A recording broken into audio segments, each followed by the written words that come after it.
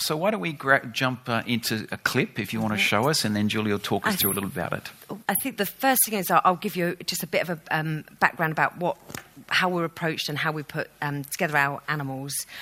So we get approached from production buyers, art department, producers, depending on the scale of the animal action. We're then sent a script, and we break the script down, and in our head we'll figure out what breed of animal, if it's a dog, what type of dog we feel fits the part, and then we'll offer up a few different ideas to the producers, and they'll sort of approve the look of the dog, just like you do a human casting. We do a doggy casting. Then we have to go away and put together a team of animals. We always have at least 3 animals to play the one part. So if they get tired, bored, hot, or they just don't want to play ball that day, that's absolutely fine, because then we go to Fang number 2 or Hedwig number 3, or hopefully we don't get that far because they'll perform. But then we start the foundation training, which is really important, because you can't go on to advanced training until you've got the foundation training, which is staying where we ask them to stay, lay down, come here. We teach them to hit marks, which I'll talk about a little bit more in a while. So we sort of do the foundation training on everything, whether it be a dog, a cat, a bird, a rodent, a farm animal. So they all have a certain level of training before we move on. And I'll show you a clip here just to how we start them off. Okay, fantastic. Hopefully. Hi, I'm Julie Totman. I was the head animal trainer during the Harry Potter films. During filming, we used several Neapolitan Mastiffs to play the part of Fang. They were taught to do several different behaviours, for example, walk backwards, lower their head and bark on cue. We'll be training a new Neapolitan Mastiff to show you the training process to get them ready for the film set. This is Ray. She's a Neapolitan Mastiff. She's a 4-year-old female that I've just recently picked up. She came from a breeder. The reason I picked her is because she is a relative to one of the original Fang dogs. So when we first get the animals, we start by teaching them basic obedience, which is to sit and stay, lie down and stay, stand and stay. We'll then move on to teaching them to hit a mark. So when the director asks them to come to a certain point on the set, we put down a piece of wood or a tile or whatever we want and ask them to come and stand on it. We can then control exactly where the animal ends up, so the director's happy that the animal's in shot.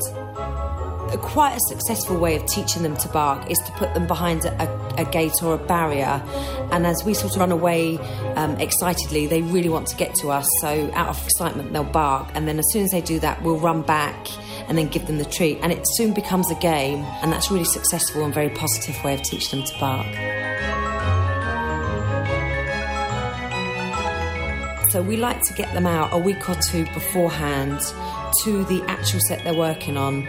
Now, due to building and things, this isn't always possible, so we'll try and find a location that's as similar as we can so that the dogs work in that sort of environment. The great thing about Ray is she absolutely loves it, and she's really taken to training so well. We taught her to bark in 1 session, and as you'll see, she really likes doing that a bit too much. She's really, really taken to it, and I think she's having a really good time. So how do you do the barking? How do you train the... A lot of it is just play. Most of the training is play, or it's all reward-based, positive reinforcement. So it's just working out which is good for each individual animal, because they're all so different. The marks are really important to train each animal to do, because, again, just like actors will hit their marks, the director wants the animal to come in and stop in a certain spot, and you can't be there screaming, stop, and so they all hit marks. You'll see there was a big piece of wood, and of course, when we film, there's not a huge piece of wood right in the middle of the shot. So we'll start off with something that big, and then we'll end up with something the size of a stamp, and we'll find something that would fit that environment, like a leaf or a stone or a twig, or my cats will hit laser lights, so they know exactly, I can direct them with laser lights, so it moves on quite quickly from there. Okay. And these are some of the things you use? Yeah. Something else we teach them, this isn't a good example because I've got a much longer one, but I couldn't get it in my case. But we teach them to watch a piece of meat somewhere. So there's nothing worse than when you see a film and the animal's doing this because the trainer stood there. So as much as we can, we teach our animals to look really natural on set. So we teach them just to watch different points so we can pop the stick wherever we want, above the camera, just to get the animals looking natural. And then, like in, Harry Potter, if Crookshanks is watching Dementors flying around, then our little piece of meat becomes a Dementor and the cats are looking. And so this is a really important tool to us. What's the button do? That is, I don't know if anyone clicker trains their animals, but quite often when you're on a film set, your animal's done well, and all you want to do is get in and say, good, well done, you've done such a great job, but you can't quite get to it because the actor's in the way or the director's in the way. So that click means to the animal, the behaviour's finished, you've done excellent, and your food's on its way, so bear with me. So it's just a bridge between saying you've done well and the food's coming.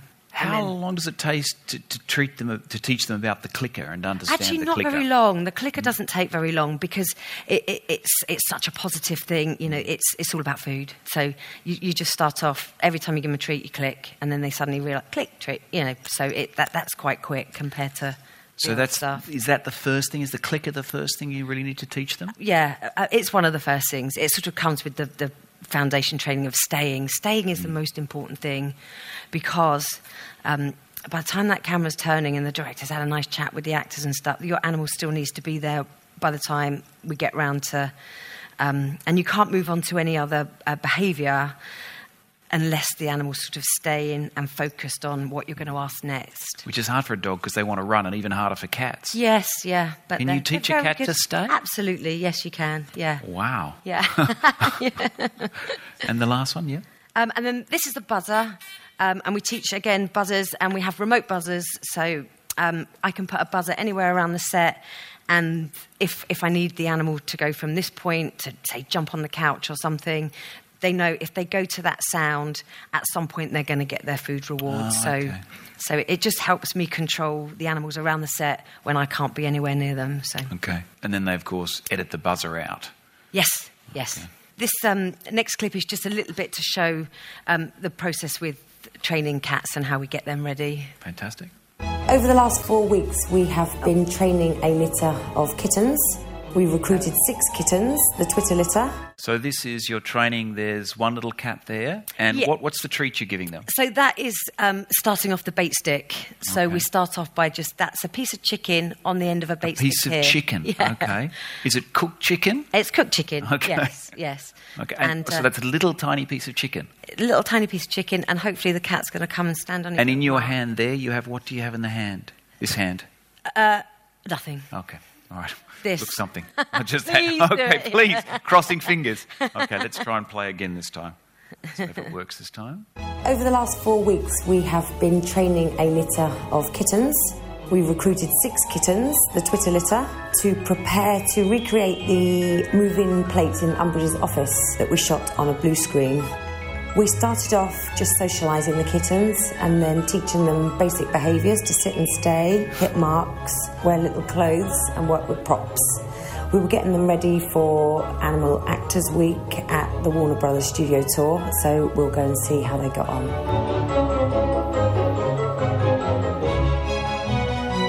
When they first arrived here at Animal Actors Week, we thought we'd just get them moving into their kitten hotel that's been built especially for them.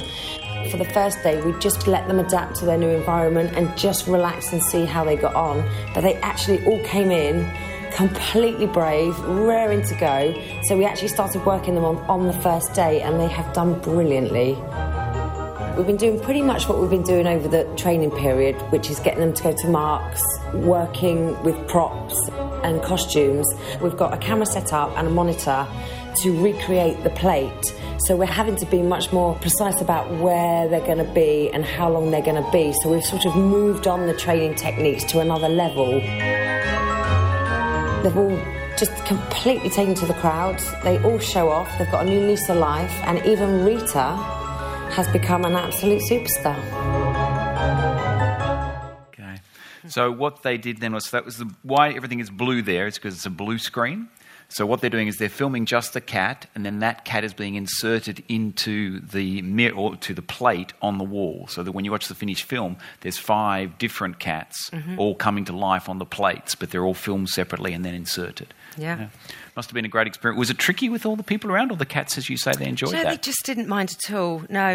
I mean, when we start prepping them at home, we start adding, like, I call up my friends, please come round for a cup of coffee, but really I'm having them distract my cat, so just trying to build up distraction for them. But it's done gradually. Okay, fantastic. This next clip is just to explain a bit about training cats to retrieve, because so many people say, oh, my cat can retrieve, but when you get a cat on a film set and there's 200 people there and the director wants the cat to pick something up at that point and leave a certain direction, it's really tricky, and it's one of the hardest things you can actually teach a cat to do. It took me about 2-3 months to teach Crackerjack to do this, and you'll see he has to grab the ear and run out in a certain direction, and I had taught him he had to put the ear in a silver bowl, and I'm hidden in the cupboard with my buzzer, my silver bowl and my piece of chicken, so... If it wasn't for her, we wouldn't even know Voldemort was bad. He's not a child, Molly. He's not an adult either. He's not James. Miriam. He's not your son. He's as good as. Who else has he got? Hasn't he? He's got me. How touchingly paternal, Black. Perhaps Potter will grow up to be a felon, just like his godfather. Stay out of this. Snivelous. Snape's part of the Order. Get it? You're supposed. I know better. All right, take serious. Hiding inside his mother's house. Mine, I hate it. There he goes, into the cupboard. So you're just around there, Julie, with a bowl? Yeah. Okay, fantastic. And of course I can't see the action, so I'm just there, please come round. And what did you use to train? Did you use a little ear? It was a ear made out of rubber. Okay. Yeah. Was that one of your most tricky training jobs? Yes, it was for the cat, yeah. trying And so it looks so simple when you see it, but actually it's quite a challenge. Now this one is one of the most famous scenes from Harry Potter. And part of our job also is to figure out how to achieve the shots, because we'll get a script and we'll read it and think, oh my goodness, how on earth are we ever going to do that? So we sort of come together as a team, and sometimes use other departments. So we had to figure out how to teach Hedwig to fly over about 200 children and then find Harry Potter and drop the broom. So of course the owl doesn't know who Harry Potter is. So we came up with a rig.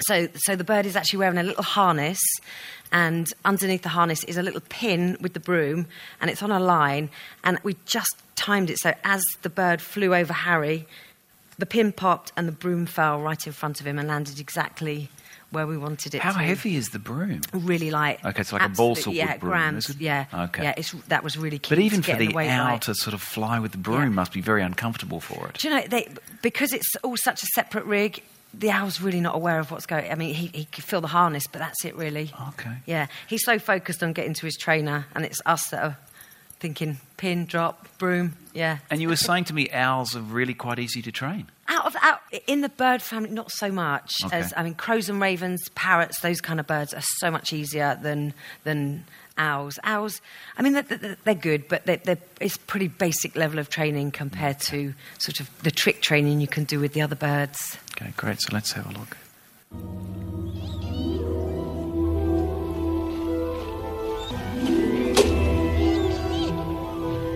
Bit early for mail, isn't it? I never get mail. So, I mean, you're training the owl to fly down over 200 kids. And then he lands then with a trainer who's just out of shot? There's a trainer just out of shot with a big perch with his big chicken. But is it scary for the owl coming down so close to so many people? No, I mean, again, all the preparation is done so gradually. These are all captive bred birds, so they're very used to people. So, and as I say, we build up that we start training them in a quiet room, and then, as I say, we add people, we add props, we add cameras, moving trolleys, and so if the prep's done correctly, the birds, by the time they get to the film set, nothing phases them. And how many takes did that take? We did that in about 3, but that 3 was not times? necessarily the bird's Wow. fault. It was Okay. actors. Okay, so the cat got it. The Bird got it perfect first every time. time, Okay, yeah. fantastic. I want to play this clip before I chat about it because I'd just like to explain a bit about Sure. the safety of the animals on the... Scabs has been in my family for 12 years. Curiously long life for a common garden rat. He's missing a toe, isn't he? So what? All I could find of Pettigrew was his Finger. The dirty cow would cut it off so that everyone would think he was dead. And then he transformed into a rat. Show me. Give in to him, Ron. What are you trying to do to him? Scabbers! Leave him alone! Get off him! What are you doing? Scabbers!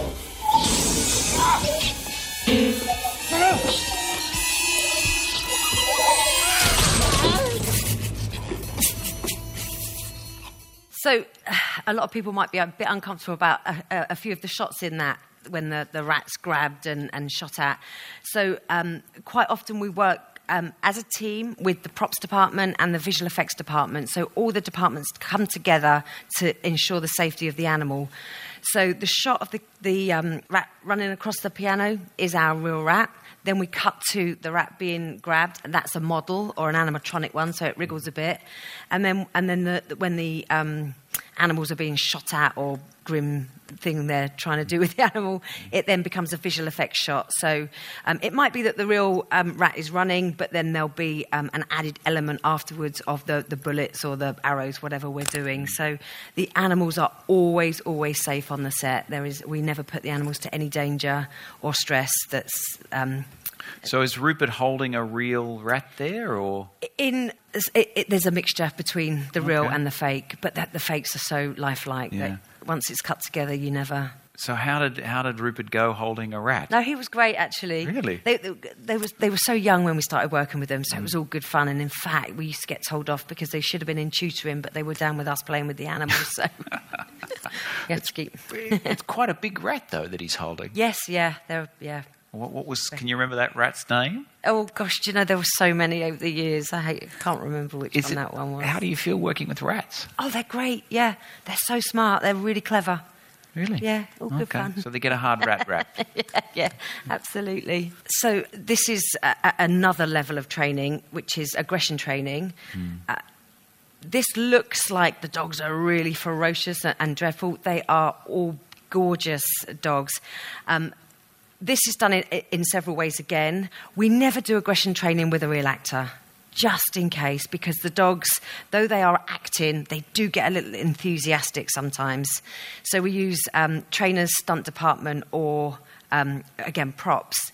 In this sequence, you're going to see a real mixture of everything. So when the dog first comes in, you've got a real actor. Whenever we shoot behind the actor's head, then it's going to be the trainer. And then when we get some really serious aggression, the dog is actually, there's a green football, and the dog is actually attacking the football. So it's all gameplay, but when it's cut together, it looks absolutely amazing. So this is from Game of Thrones. It's a very famous scene where Ramsay Bolton gets his comeuppance. Does anybody remember what happens to Ramsay? Okay, so this is the actual scene when Ramsay finally meets his match. Does anybody remember how Ramsay meets his match? Okay, with his own dogs. They're loyal beasts. They were. Now they're starving.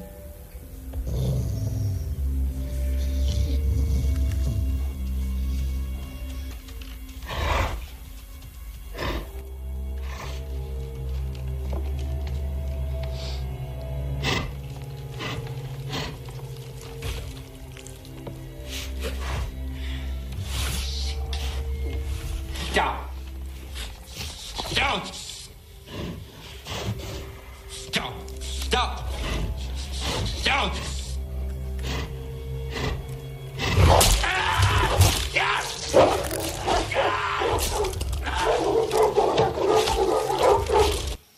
Now, how do you do that, okay? You've got... It looks like Ramsay there. The dog is there. So is that the trainer and they've superimposed Ramsay? That'll be the trainer, yes. Or sometimes they just don't even have a trainer there. They'll have just a bowl of food or something just to get the dog looking. But yeah, we've never put a dog that close to an actor's face. Even if they're not doing this level of aggression training, we just don't do that anyway. And as I say, once the dog's done that, we then call them off and, oh, good boy, well done, you've done great. And they're wagging their tails and they're super soft again. So it's all a game and it's all... It's really interesting. So Julie is almost like directing the dog because the dog is actually acting there. The dog's not angry. Julie has taught the dog to look angry. So the dog's actually playing a game, looking angry and looking fierce. So you're actually directing the dog, which is really quite remarkable. Yeah. So the dog's acting...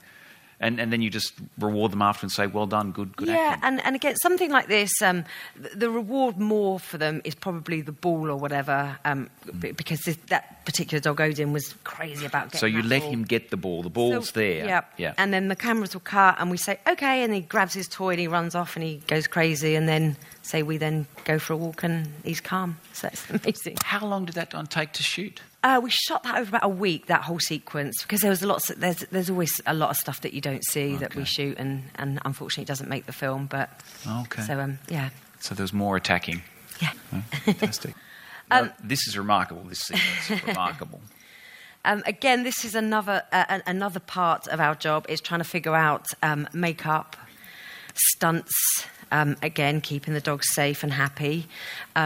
Teaching them to wear this level of makeup was quite intense for us because the dogs got really hot. So it took about 45 minutes to get them into costume, and they could only wear their costume for half an hour.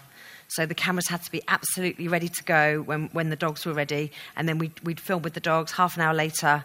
But in that half an hour, another dog's being made up. So we didn't really hold up the film crew. You know, once this one has done his trick, then he'll go and have a rest, take his makeup off, and the next one will come in.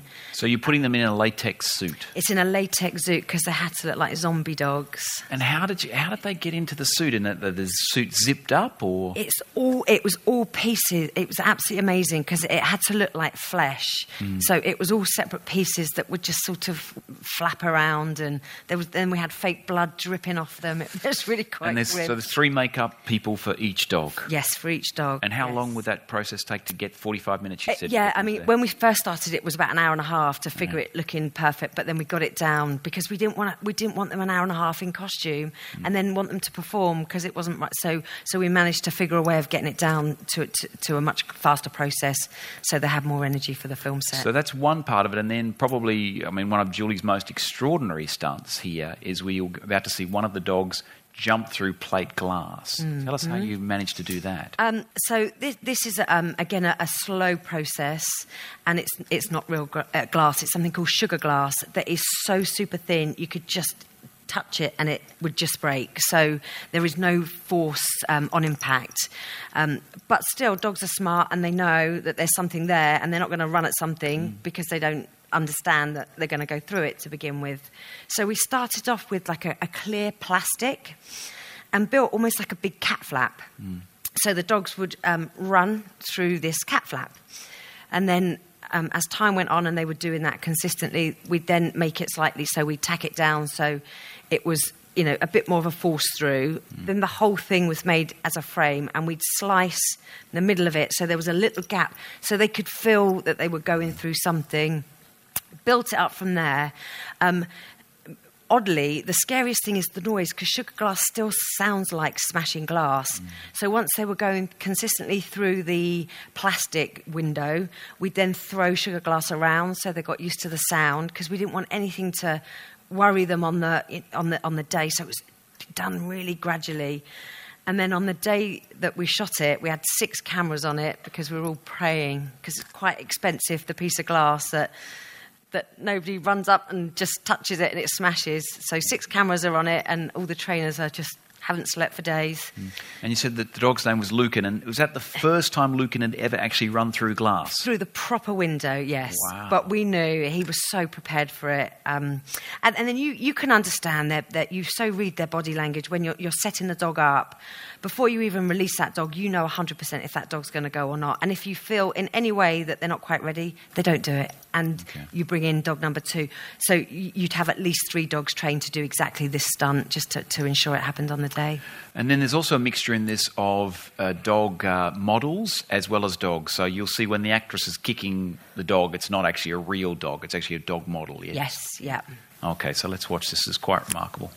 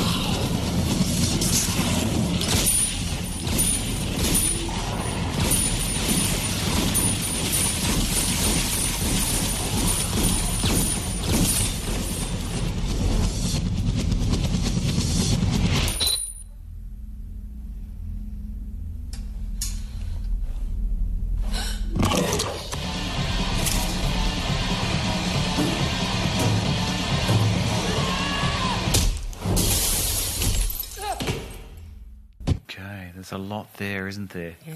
And so the dogs also had fangs done as makeup. That was actually enhanced with the visual effects department. Okay. So we didn't have them wear fake. All the makeup was real, but then they just made them look a little bit more ferocious. And that one shot, so you actually had 7 dogs there? No, they were all shot separately. Well, we probably had 2 come into a mark, and then we shoot them in passes. So we do this, then we move the 2 dogs here and have them come in, and it's all very clever when it's put together. And how was Lucan after he jumped through the glass? Oh, great! He thought he was a hero. But he was. yeah. He was quite cocky for quite a few days after that. And the kind of pressure there, because you must have like 50 people on set, all waiting for Lucan to go through the glass. Yeah. It's amazing, actually, and as I say, you don't sleep worrying about whether it will happen, but you have faith in your animal. You pretty much know, and I mean all that dog really is just trying to get to mum or his trainer. So we're the other side, and it's like. Were you there, or somebody else was there? I was there for that one. Okay. Yeah. Okay, so they're running towards you. Yeah. Okay, for a treat. So it's all positive. It looks. Yeah, and that's all he's thinking about is I know if I get through there, she's got my ball or my chicken or... Yeah. Okay. Fantastic. This is a little bit about the bird training that we do. We don't always work directly on the film set. So we do quite a lot of wind machine work, which is teaching the birds to hover just in the wind, and the camera will move around, again, against a green or a blue screen, and then the bird is put in afterwards. And we use this quite a lot on Game of Thrones with the ravens and the eagle attack, which you'll see shortly. And then there's so many shots of Hedwig flying around Hogwarts, and it's all beautiful. Obviously, we can't have an owl flying around with a camera. So this is a really good way of doing it, and it's really successful. So. Okay. And the reason why the trainer's wearing grey is so that they can be easily removed in the visual effects. That's why they're wearing such strange clothes. And so there's a fan underneath pushing the air fan up. And there's what we call baffle on the front of it, so it's all safe. If the bird did happen to go forward, but he's got a perch right in front here, which he will land on. There's the camera behind filming, so he's coming and landing on the perch, which we and can't then we're see just there. showing you from the side so you can get an idea of. And obviously, once the trainer's gone, he's just beautifully hovering. So this is the fan here. Yeah. And then, there's that baffle in front, just so if he did land, his perch is there, but if he did land on the fan, that he can't be injured. And then we might go on and see how this sort of works when... Oh, this is... Okay, so this is the where we use the wind machine a lot, just to do this kind of stuff.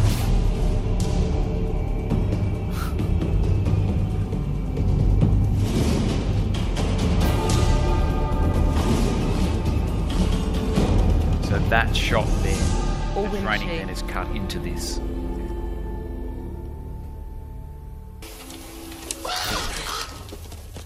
It's quite early. This is like season 2 or 3. Yeah, it's really early. So real raven there. Yep. With the makeup? Do they do the third eye with the makeup? Don't think too much, Bran. Relax your bow arm.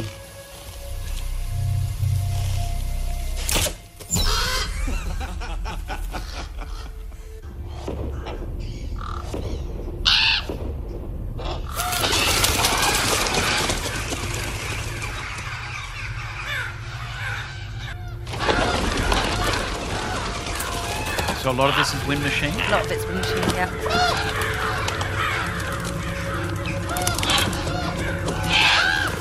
And then what you were saying there is that they would probably have 2 or 3 ravens and they double them up. Yes, yeah. Okay. So that'd be a mixture of wind machine and then just flying the birds A to B on a green screen and then put it all in the background afterwards. Okay, great.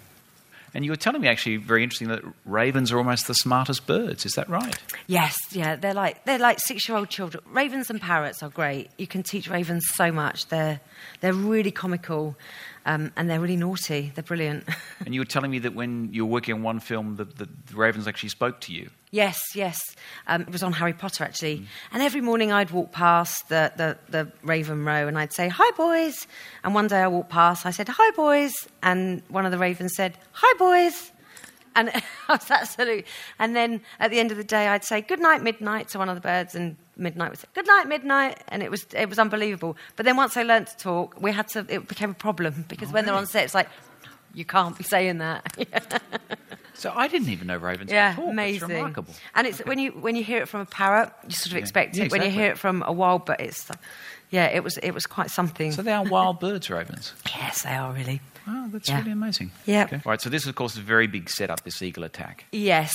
So, again, this, like we saw with Ramsay's hounds, this is a real mixture between models, real actors and trainers, because obviously we can't have a real actor with an eagle around his face, just for the same reasons. So there's kind of 3 elements to it. I think there's some kit fans out there, so there's going to be some more kit in this. We've got one. So there's a real eagle flying down onto a trainer. So the real eagle never comes in contact with the actor. Never. Okay, so you've got a real eagle coming down to the trainer, and then that eagle actually biting some of the clothes and biting the arm and moving the arm. Then you have Kit, who's actually wrestling with a model eagle. So he's actually got a model eagle sort of wrestling like that, and then they cut the 2 together. Yep. And then you've probably got other shots of just the eagle flying. Is there any green screen of the eagle flying, or is that done on set? This was all done on the set, actually, Okay. yes, Wow. because it was all a fairly straightforward flying work. So you see how they edit this all together. You can see it's quite remarkable.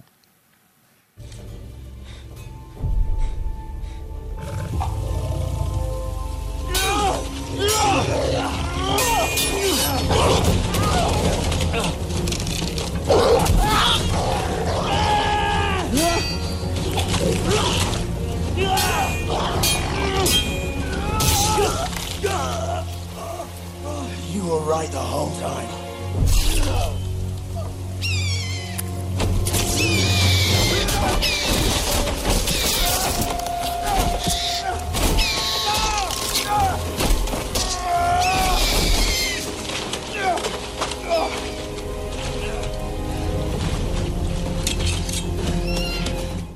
So on set it'd be quite sort of silly in a way, because Kit's there sort of with a model bird wrestling like this, but when they cut it all together it looks amazing.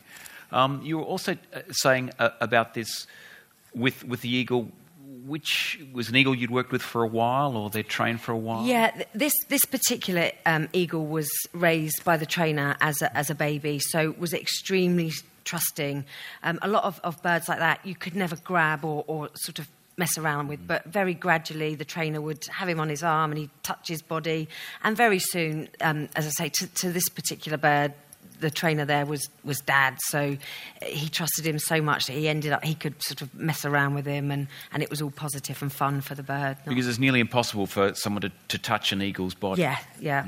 And it would hurt because they wouldn't tolerate it with their... So, yeah, he was a very nice eagle. This is another really important fact that I spoke a little bit earlier about the stress levels and the animals being injured. Quite often we're asked to do things where the dogs look injured or they look like they've been killed or even asleep.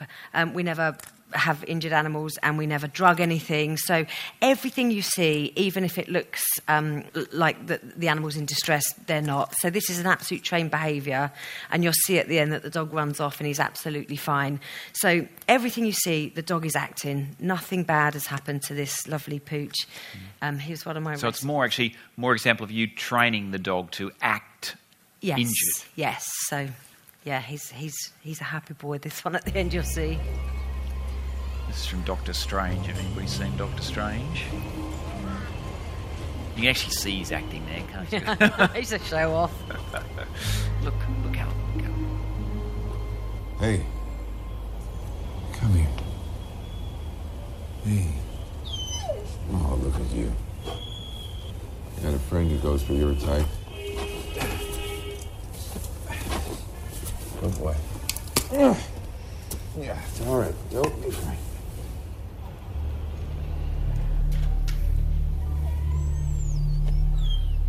There you go. Oh, yeah. Shaking my hand now. Wait till you get the bill. How's your insurance, huh? And there he goes, running off. Very good.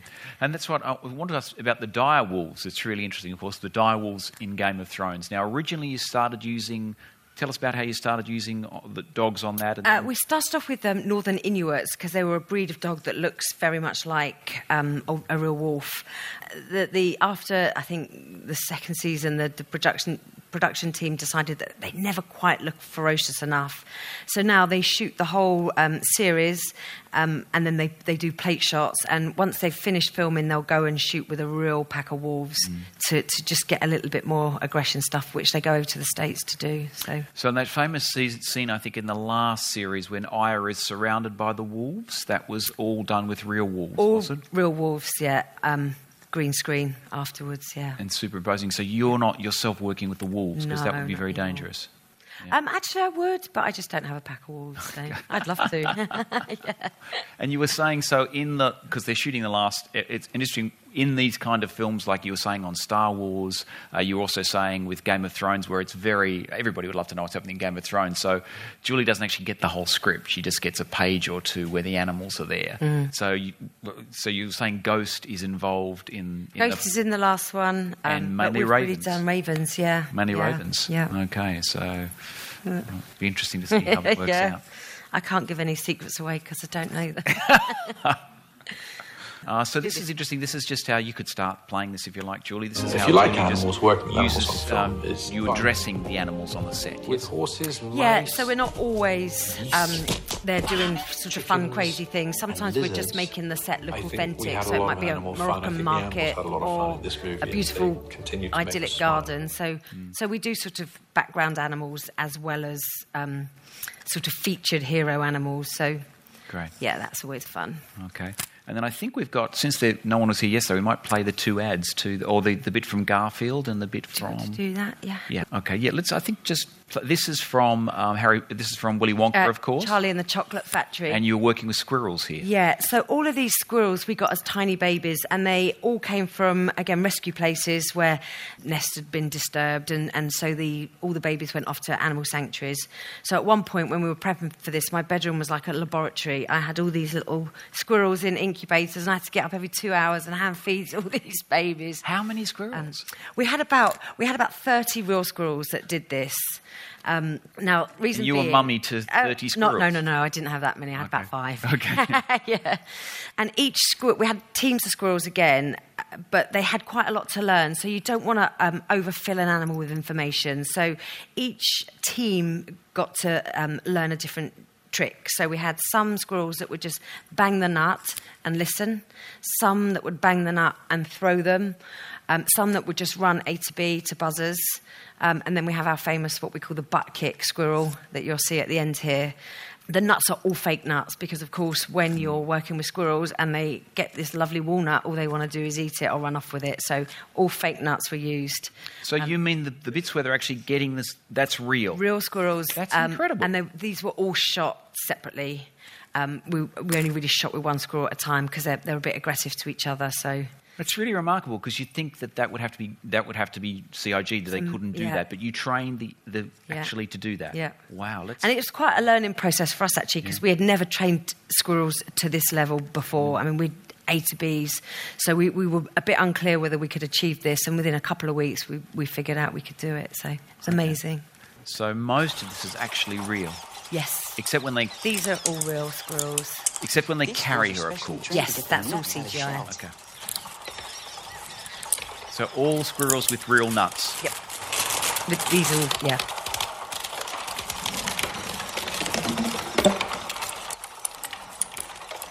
That's amazing. You see how they tap each one with their little knuckles to make sure it's not bad? So you really got them to do that. That's incredible. And then he's listening. And listen. Really? How do you do that? That's amazing. I want a squirrel. Get me one of those squirrels. I want one. Mr. Wonka, how much do you want for one of these squirrels? Name Did you price. train Johnny Jeff at all? No.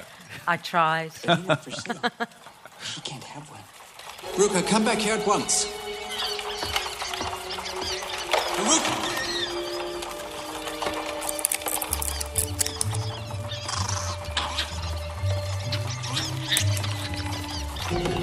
So they would have shot those one at a time? Yes.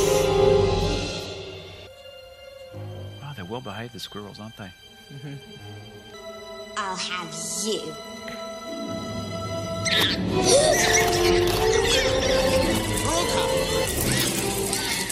That's one squirrel you're training to drum? Actually, we did have a couple of squirrels that would... We had two squirrels that would get on, and we had them running up the trainer. Okay, and then this is all visual effects. All visual effects, okay. This is, yeah. Well, it has to be. Again, you'll see little pieces where you can... Well, I can tell, but... See, this would be a real squirrel on a trainer. Seriously? Not that part. Not that part, okay, all right. Not the knock-knock, okay. See if she's a bad nut.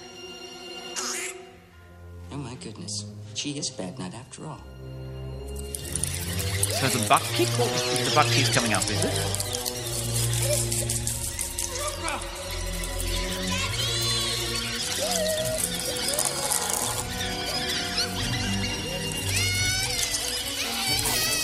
Oh, it didn't make it. Sorry. You'll have to watch the film now. Okay. What happens with the butt? So Dad comes over and bends down and the squirrel jumps up and knocks him on the bottom and he goes in. Was that the actor or the trainer? That was the trainer. Okay. Yes, right. yeah. So you trained a squirrel to jump up and kick and someone? just basically he's just banking off somebody and then going again off for his little reward. Wow, fantastic. Yeah. All right, we might open up to some questions now. I'm sure you might have some questions. We've got a couple of other clips to show you, but we'll see how we're going with the questions. Down the front here. This has probably been the most informative talk in the LitFest so far because I didn't know any of the secrets that you've told us. Thank you so much. Oh, thank you. I have two questions, actually. I'll ask them very quickly. One is, do you ever get attached to the animals that you train? Always, always. That's why I have 5 dogs living with me. And a lot of the animals we rescue, so I'll train them. And I live in a lovely little village of about 400 people, and about 100 people of those have a dog of mine. So I can keep an eye on them, and I make sure they're safe, and I can still use them for film work. So I get too attached, to be honest. The other question is, when you have multiple animals playing the same role, are you able to tell them apart? Yes, I can. Other people can't, but when I did the Dalmatian films with the puppies, sometimes I struggled with those because there was a litter of sort of 8 and I'd be like... But very quickly you can get to...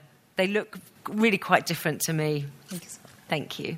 Oh, hello. I really like Game of Thrones and thank you for your work. I like to ask, so of course usually you try to avoid, you want to make animals happy and stuff, but are there actually cases where animals inevitably get injured? And what are they like? How do you? No, we make sure of that. I'm quite often the baddie on the film set because I'll find myself arguing with directors and producers because they'll think, actually, we can do that and we can do that one more time. And I'm the no person. We also work very closely with American Humane. So on any set, there's always someone there ensuring the safety of the animals. So it never happens. We never, like I explained earlier, we can use the real animals to a level, and then the visual effects department will take over. As soon as it starts to get a bit dangerous or hairy for the animals, then we stop using them. So it's really safe. I met Julie yesterday, and I've been able to talk to her a fair bit today, and I can see she's someone very, very passionate about animals. I don't think anybody loves animals more than you do. And so I would actually guarantee that on any set, Julie is on, the animals are going to be looked after. I'm the evil one, because it's like, no, you can't do that. That's great. The animal champion. Another question? I know you've written books about training dogs and cats. Have you any plans to write your own story? Do you know, I haven't. No, I didn't think people would be that interested in me. I think I'm going to possibly do one on a rescue dog because it is so beautiful. There was a film I did called What a Girl Wants, and I rescued a little Yorkshire Terrier, and I wish I'd written a book about this dog. She lived until she was 20. She came to me in the most horrendous state. And so many people would say there is no way you can get that dog healthy and working. And I nursed her, and she would do anything for me because it was like she had seen the bad, and she just adored me. And the worst thing was I got her right, and I took her on the film set the first day, and it was almost like she was smiling. But I had to be removed from the set because I was crying so much. Because of the dog. And the nurse said, "What's wrong?" And I'm like, "The dog's so happy." So I'd love to do a story along those kind of lines, really. And so Julie has 2 books, one on how to train cats and one how to train dogs. Got a little question just here, and then over here is next. Thanks very much for the talk. It's really fascinating, actually. I just wanted to know, are there any animals that you can't work with or you choose not to work with? Spiders. Really? Spiders. On Chamber of Secrets, the second Potter, it was, and of course I was the lead trainer of Fang, and the biggest scene in the film was with Fang and spiders, so I had some big issues working there. Horses I don't really work with. I leave that more to the specialists because there are people that just do horses. And I'll be honest, I don't quite understand horses the way I do other animals. So they're the only 2. Anything else, I'll give it a go. Snakes, I don't mind snakes. Yeah. The wild stuff, I can't run as fast as I used to. So I probably will keep with the domestic stuff. How did you teach Fang not to be scared of the spiders? Actually, in one of the shots, this was one of my bad days on set, as Aragog, the spider, came up over the hill, I used the female because she was smaller and it made Aragog look bigger. She attacked it, which was quite an expensive accident on the set. She thought it was great fun. And so that was the model of the spider, yes. Yeah. And she attacked it. She was like, what? She did some damage? A little, yeah. Quite expensive damage. Yeah. I wasn't popular that day. Okay. We've got a question just over there. You have a little question? What's the smartest animal you trained?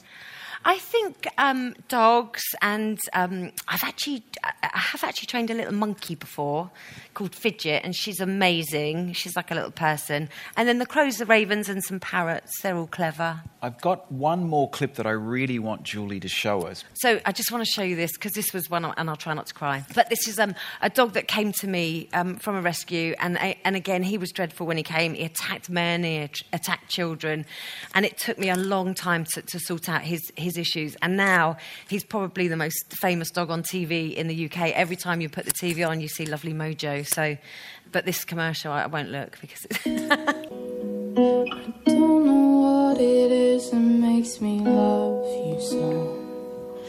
Only know I'll never wanna let you go.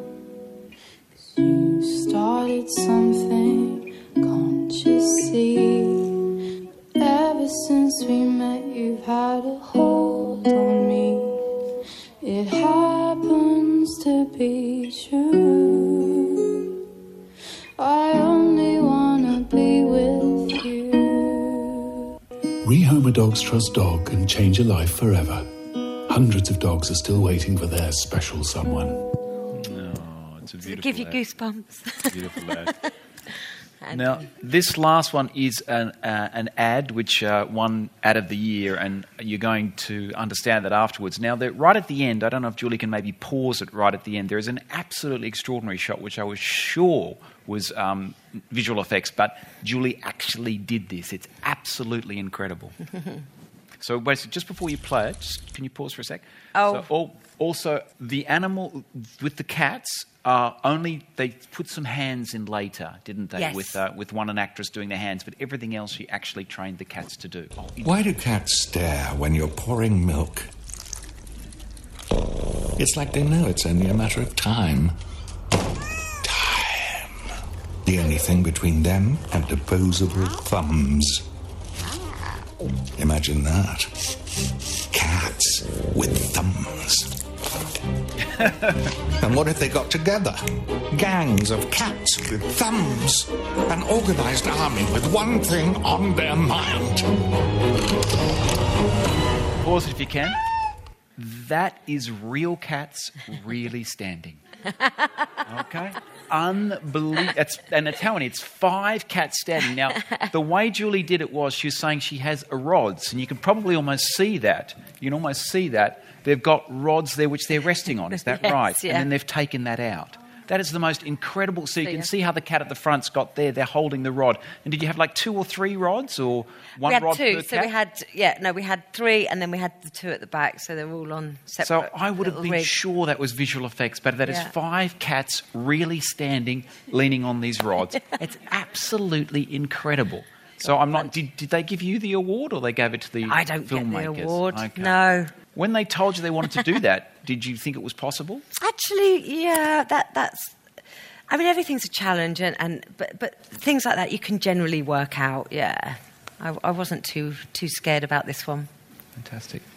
And I guess just to round off, what has been your best experience, or what have you enjoyed the most about your years doing this? I think the rescue side is amazing, but probably my favourite film I worked on was being head puppy trainer on 102 Dalmatians, because I was paid for 6 months to play with puppies all day long, so it's a bit of a dream come true, really. But of it, though. And you had how many puppies?